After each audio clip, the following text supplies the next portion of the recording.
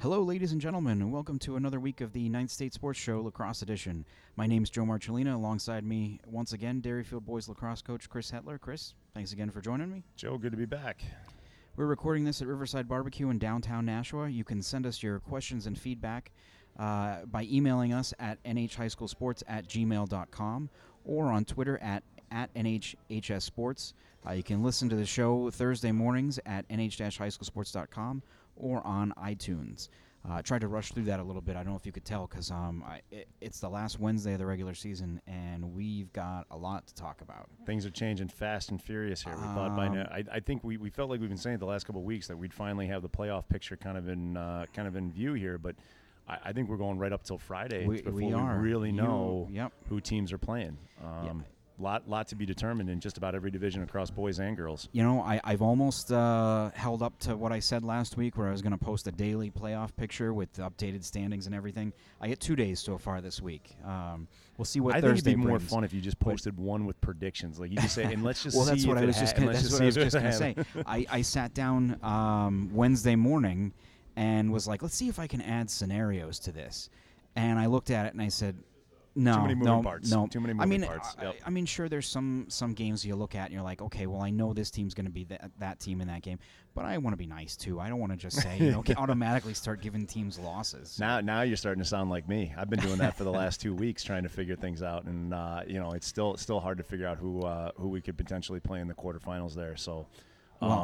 I say we jump right in and take a look at the Division I boys standings. Let's start right there. Division I boys, of course. A couple games going on as we're doing this Wednesday night. You'll know the outcomes Thursday. But, unfortunately, we don't. One thing we do know is that BG is beating up on Nashua North right now. They come off a big win yesterday against Duxbury. Yeah. Got a game tomorrow against Nashua South.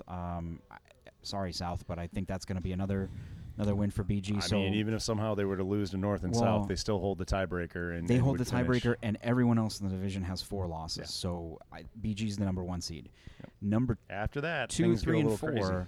I mentioned this to you before we started, and you gave me it's a mixed response. But let me see if we can let's break this down right here. Now. Let's get a little bit crazy. So right now, Pinkerton and Exeter sit 2-3 respectively in the division. Pinkerton at 12-4, Exeter 11-4.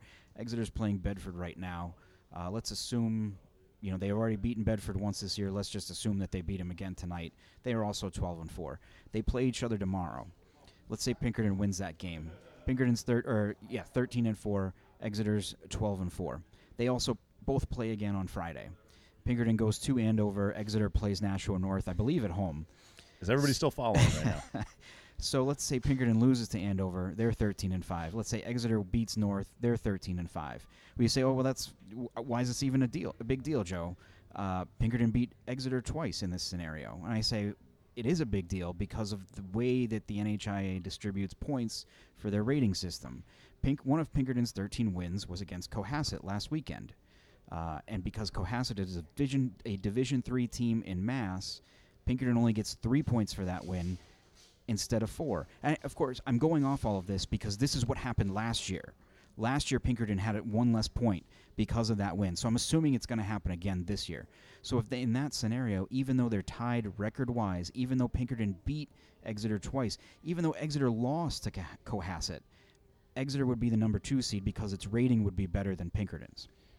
So I think possibly the NHIA heard you because I'm looking at the standings right now. It's been wrong. It's been wrong all day. It's been wrong all day. Yes, I checked this earlier. Pinkerton currently has 48 points. They have since they switched to this newer website, they have gone back and changed points after the season's over. Really? Yes, it goes in as 4 points as it's happening. If you look at other schools, no one else has anything different. So too. I wonder how many points we got for our Westwood win. Are they? If they're Division II, you're fine. Or actually, no, you're Division II. We're Division II, so you'd be fine. So you'd be fine. Yeah. So but interesting. Wow. So that would be a huge turn of events. Do you want to keep going? I do. Okay. Let's go down the rabbit hole further. Also on Friday, Hanover goes and plays at Londonderry. Last game of the season for both teams. Hanover sits at 10-4 right now. Londonderry sits at 10-6. Let's say Hanover beats Londonderry to go to 11-4. That would make them the number 2, including the scenario earlier that I mentioned with Exeter and Pinkerton. That would make Hanover the number 2 seed, Exeter the number 3 seed, Pinkerton the number 4, meaning that if the chalk holds, BG Pinkerton would be playing in the semifinals. It's happened before. That would be. It has happened before, that would be but crazy. I mean, you'd say, "Oh, this just can't happen." But the season we've had, so Hanover would be the number 2 seed with losses to the next top 4 teams in the league there. So yeah. With that being said, with all snickering aside, I do. That's a tremendous job by Coach Gardner to get his team to 10 wins and possibly 11 wins on the season, coming in. A team that was kind of under the radar a little bit there. Really impressive job by them up there, especially with the slow start and everything they've had. And, you look at that and you say, well, geez, if BG and Pinkerton end up being in the 1-4 and have to play in the semifinals, man, Coach Cameron, Coach O'Reilly have to be mad about that. I'd say no. Well, the person that should be the maddest, though, in that situation would be Keith Bertrand at Souhegan, because if that happens, they're probably going to be the 5 seed. And that would mean instead of either being the 4 seed and hosting Hanover in the quarterfinals, or being the 5 seed and having to go to Exeter or Hanover, they got to be the 5 seed and go play Pinkerton in the quarterfinals. Yeah, that's a tough scenario to swallow right there. It's not easy. Not easy for anyone in Londonderry. Londonderry can't be too happy either. Playing a really hard schedule that they played this year, and to possibly get relegated all the way down to the 6th seed or worse. If that worst case scenario happens and they lose to Hanover. I want to say again, just some full disclosure, this probably isn't going to happen. So, before you fire off your angry emails and tweets. We do have some other interesting, possible scenarios there too. We've got a team in Timberlane sitting at 6-8, sitting currently in that 9th place, kind of in an interesting place where technically they're out right now because they lose the head-to-head tiebreaker to Bedford. Mm-hmm. Bedford's the number 9 team right now but they're not going to stay tied.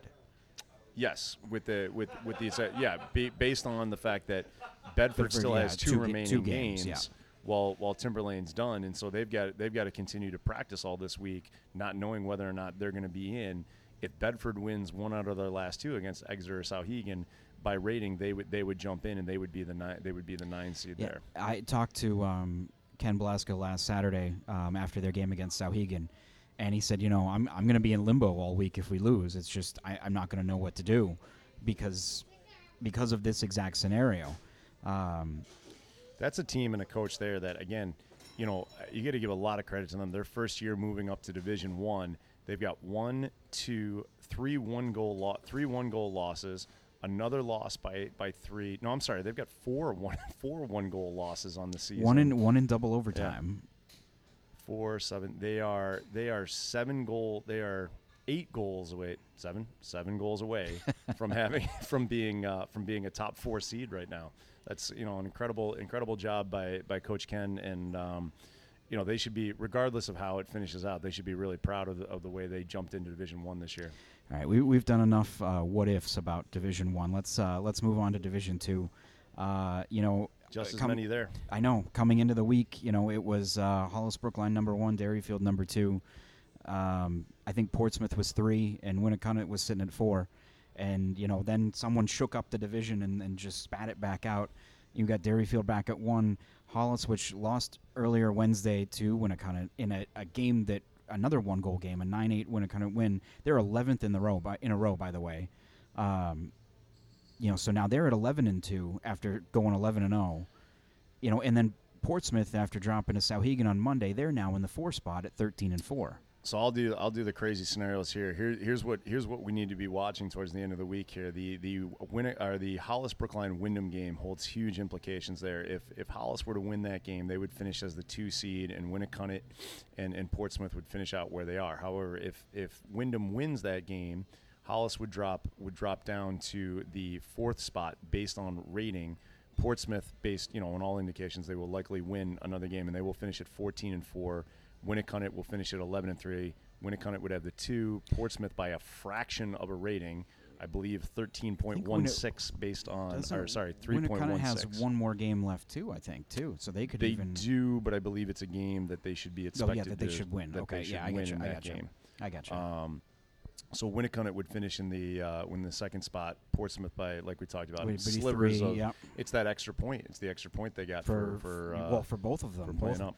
Both got a win over Nashua North, which gave them an extra point for their ratings. Yeah, it's I mean, Goffstown, I think, is pretty much firmly entrenched in that 5 spot. They right are. now. Yeah. I don't see any movement there. I think even if Hollis Brookline loses, they'd be 11-3. They'd have one less loss than Goffstown, so they would be. I believe. Yeah, I believe. They'd stay in that 4 spot. They would stay in that 4 spot. So I mean, congratulations to Coach Cam Hayward and the job he's done there this year and getting that team back into back into prominence after their championship, the 2016 championship run they had. Merrimack Valley John Stark on Friday holds a lot of implications there. I believe both teams would flip-flop in the standings right now. Right now, currently, Merrimack Valley is sitting in 6th, and John Stark is sitting in the 9th spot, and that could flip-flop very easily with those teams there. If John Stark were to pull, what would seem like an upset on paper right now on Friday, but the way John Stark's been a hot team lately, they seem to be playing well. You know what? I zoned out there for a minute because I was looking at something, and then it took me until now. I was looking at the girls' Division II standings and not the boys. Okay. I was looking at this, and because I was pretty sure that John Stark was 7-5, and they are. The girls are 7-6. So yeah, a little confusion on my part. I apologize. Yeah, it's going to be down Saturday morning is probably when we're going to start sitting here and looking at these and going, knowing not 100% for sure what's going to happen, but. I think it's just gonna it's fun, but I think on the other hand too, it might be a little frustrating, especially for some teams that teams like a Wyndham, that went and challenged itself a little bit this year with Wyndham's got to be games. Really frustrated. I mean, it seems like they're but at the same time, I think that's a team. Normally. In the playoffs, the chalk holds an awful lot in lacrosse, and that's a Wyndham team that I got to be honest with you. If you're a 4 or a 5 seed and Wyndham finishes up in the 10th, 11th, or 12th spot, that's not a first round game that you want to be playing. That is we experienced it firsthand. That is a hard hitting, well coached Wyndham team that has a lot of weapons on there that seem to be getting better and better each week. They're playing with a lot of confidence, so that's not going to be an easy. Normally, if you're the 5 seed and you're playing the 12, that's not an easy first round game. Yeah. Well, and then it makes for potential interesting quarterfinal matchups too. Absolutely. With especially with the top 2 getting a bye, you're getting a team that's played more recently.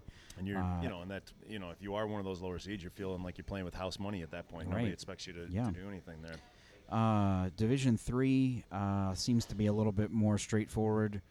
Especially considering the distance that Pelham and Hopkinton seem to have on the rest of the division. I know Hopkinton's played some closer games, specifically with Monadnock earlier in the year, but I think that's going to be 1, 2, 3 right there. Pelham, Hopkinton, Monadnock, Laconia right now looking like Laconia's the playing yeah. too. Laconia's been playing well lately. They played Hopkinton to a tough game the other day. It was at home at Laconia, which if they were to play again, I believe the playoffs. For the first couple rounds are going to be up in Laconia. They are. Yep. I do like the way they're playing right now. They seem to have a lot of confidence and be rolling. And then the team that's sitting in the 5 spot right now, Campbell. They came out and got a big win on Tuesday after they dropped 3 in a row to some tough competition. They come out and beat Kearsarge, and then Wednesday night a game against Stevens that they should be winning. Coach Beatty's got them playing well. Their defense seems to be playing very well right now. In each one of their losses on the season, they're not giving up a tremendous amount of goals. I think it's a team that's dangerous. That possibly playing a little bit of zone and making things uncomfortable for teams out there. They could be a tough out in the semi or in the quarterfinals as well. And I believe at 9-5, if they beat Stevens, that would be, I believe, the program's first winning record and certainly first playoff appearance. So that would be quite a big deal, especially if they can figure out a way to just skip past Laconia and get that 4th seed and have a home playoff game. I mean, that would be quite a big deal. Actually, I take that back. Laconia is done. They're at 10-4, so I don't think Campbell can actually get in front of them, despite having beaten Laconia earlier this year. The other big question, I think, in the division comes further on down. Of course, like Division I, 9 teams getting in this year. I think we've got the 9 figured out with Plymouth beating Milford earlier Wednesday. Milford still had an outside shot. Plymouth unfortunately loses out on tiebreakers, so it looks like Guilford's going to get in at that number 9 spot. And then you got Kearsarge, Interlakes, Moultonborough, and Trinity above them. So I think that's going to be the playoff field for Division III. And that's great for Interlakes, Moultonborough, a fairly new program getting in there. It's always nice to see that. We've got some new teams coming in the next couple of years. I've heard Newmarket maybe co-oping with Oyster River. I believe Hillsborough Deering is adding a program. They're looking for coaches. I'm assuming that means they're adding a program. Great to see programs like that.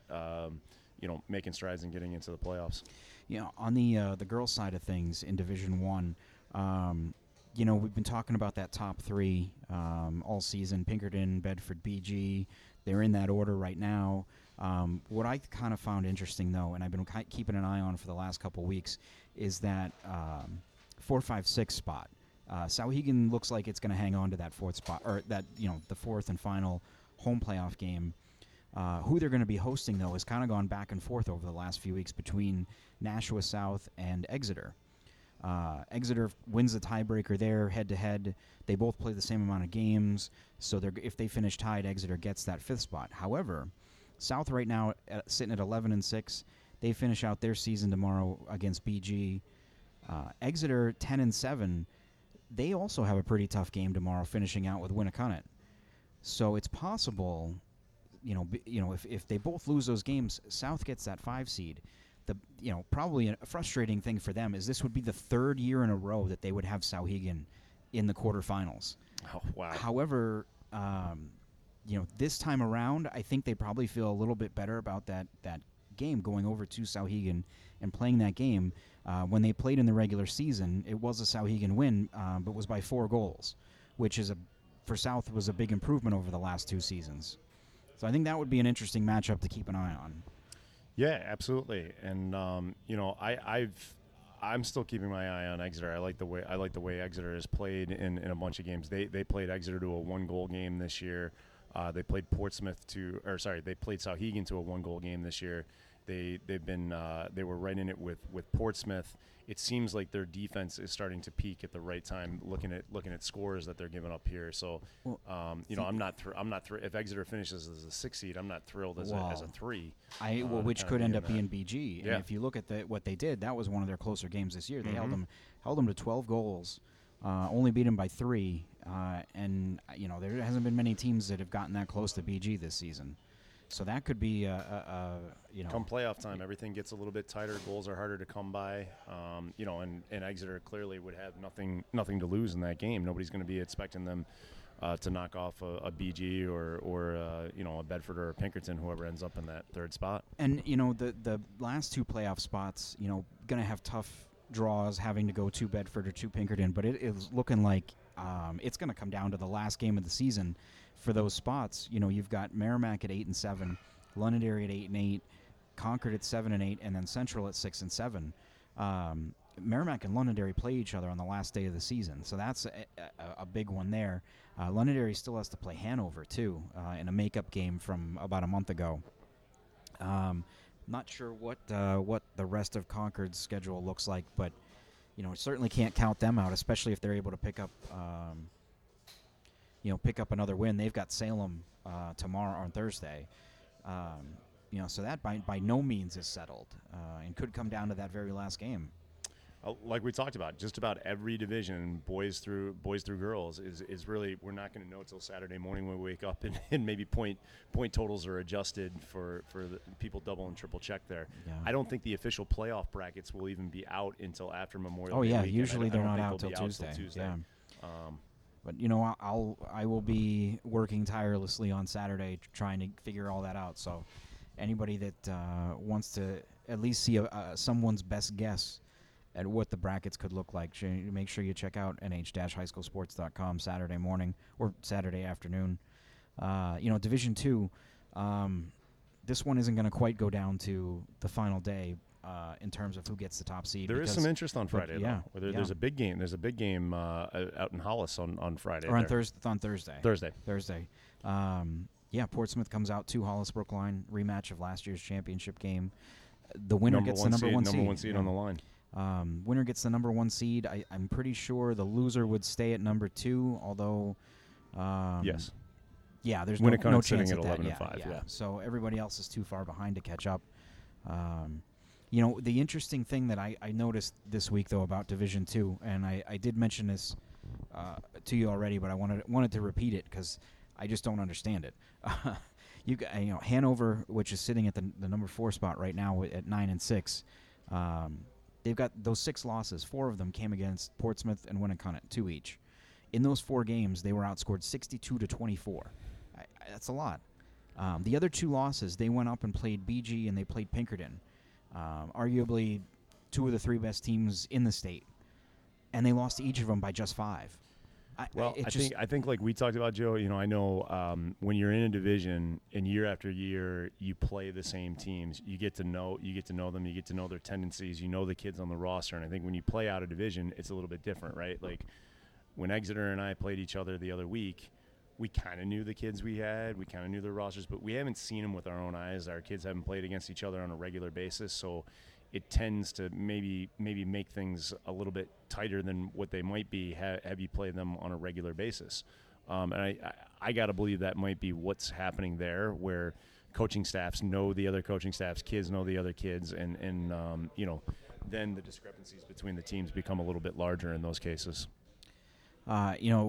The final division we haven't talked about yet, Girls Division 3. It's been some crazy stuff going on. But it seems to be all away from the number 1 seed. Hopkinton has that wrapped up at 13-0. They play, I believe, Guilford on Friday, so that should be 14-0. I would assume. They've looked just unstoppable. They've been fast. They're strong. You're almost worried a little too much. Like it's almost been too easy for them. They did have a good game with Laconia the other day, at home. So it's and that's a Laconia team that has been playing really hot lately. They beat Derryfield. They come close to beating Hopkinton. But I agree with you. I think Hopkinton seems to be steamrolling itself towards a championship. It's they scored 14 goals on them, which is the most that Hopkinton's given up this year, and only the 3rd time they've given up double-digit goals, which is a little bit stunning. But that I'd venture to say that's a little bit of a rivalry there. I mean, they played in last year's final. I'm sure that they've had other battles, throughout the last couple of years. And that's, there might have even been a little bit of nerves coming in for Hopkinton in that one, despite being what we would have called a favorite in that game. But you look at the rest of the division there, and, I think maybe 2 weeks ago we thought, okay, well, this is going to be Derryfield, and it's going to be Pelham, and Kearsarge is probably in the mix. But right now, you've got Bow that's now up at 10-3. And I said I liked Bow coming into the season. They had some girls returning that were good. I want to say there's 6 teams. I think there's about 6 teams that are all competing for that championship. Or that at least be could be there that final day. Yeah. You mentioned Laconia at 8-5, and they're the 7th seed right now, which is kind of hard to believe. But, we saw that a couple years ago with Kearsarge coming out of the 6th spot and picking up their first championship. So, and given the way this season has gone, I feel like saying almost anything is possible. Well, and you've got a St. Thomas team there. We're going to find out more about them tomorrow. They play Derryfield to wrap up the season there. So that could move both St. Thomas and Derryfield up and down the standings a little bit there. Looking at the way that the season's gone for St. Thomas, they've had some ultra competitive games too. They lost by they put up a big number against Hopkinton. They lose by 1 to Kearsarge. They lose by 1 to Lebanon, and then 2 to Bow. They could easily be a 2 seed right now. And that so we'll find out tomorrow. Kind of more about them. So there you go. If you were able to follow along with all of that, you might have an idea of who's going to be or where everybody's going to be in the playoffs. I feel like we're 2 crazy guys in a basement right now with pins up on a map with yarn strings going, and yarn going from one to another, and newspaper articles cut out around it. Exactly. Yeah. Actually, that might have been easier to figure everything out if we had done that. One thing I want to talk about before we go, and you just mentioned it a minute ago, was last Friday's game against Exeter. Another, what feels like several of them this year, just fantastic high school lacrosse game, in my opinion. There was the intensity was there, playoff-like atmosphere. Momentum shifts. Momentum shifts. Just two really great teams going at it. Championship-like celebration at the end, which was fun. What was it like to be a part of that game, and what did it how did it feel Saturday morning? It was an amazing experience. We'll talk about that in a second, but it was a really fun night, and obviously it didn't turn out the way we wanted it to, but it was definitely everything that we hoped it would be. It was why we put it on the schedule at the beginning of the year. I loved seeing the effort that my guys put forth, and I think I told you and some of the other reporters after the game that, if you had told me 17 years ago when I started at Derryfield that there would be a Division I team on our field celebrating like they won a state championship because they had just beat Derryfield, I would have told you were nuts. And like I told the guys, I said, it's okay to be upset right now, but look around, take some pride in the fact that you are being considered a team that's worth celebrating over, in that kind of situation. And so that was a pretty neat experience, and one that I definitely will never forget. And I can't thank Jerry Holly enough for allowing us the opportunity to play his team. I mean, in a lot of respects, that's a no-win situation for his kids, right? That's a Division I team that is a very good team that, if you lose to Derryfield, it's like, oh, you just lost to a Division II team, right? And for them to have to come in there and play us to that game and to come out for the way that his kids played and played as well as they did, all the credit to them. They played really well that game. They're battling for right. And then Division I, yeah. If they had lost that game, potentially they could have slipped. They may lose a home game. So it shows. I think tremendous credit to Jerry Holly for putting together the schedule he put together to challenge his kids this season and the way they played that night. To answer your question, Saturday morning it was bittersweet. You woke up and it was less about the streak being over and more just like thinking about missed opportunities and wishing that some pipes hadn't been hit, and just I felt like we played 40 out of 48 minutes really well, and but it's a good lesson for our guys to learn heading into playoffs. I do want to mention a couple things because I tweeted out some notes on that Friday night, which I probably should have waited until Saturday morning because I was a little tired and miscounted on a few things. Of course, the streak finishes at 65 games, going back to, I think it's May 2nd of 2016. I had a couple of games off there. I said, Bo, you beat 7 times. It was actually 6 times. I believe it was actually April 29th of 2016 because I believe it was my birthday when we lost to Concord. Well, you lost, yes. But the first win to restart it was... That's right. So against Bo, yes. Against Bo. Yeah. You only beat them 6 times in the streak. I think I said 7 in the tweet. And Wyndham was 5 times. I think I had 6 there. So I was off by a game each on those. But that was pretty neat. That was pretty neat to kind of see some of those teams that we had played. Yeah, to go back and look at that. And I think it also goes to show too. And I know Bedford also got a lot of criticism for this during their 72 game streak of. Well, you're playing D2 teams. Like we played some really quality teams, and we played Portsmouth a lot. You played Portsmouth 6 times, Wyndham 5 times, Goffstown 5 times, Winnicott 5 times.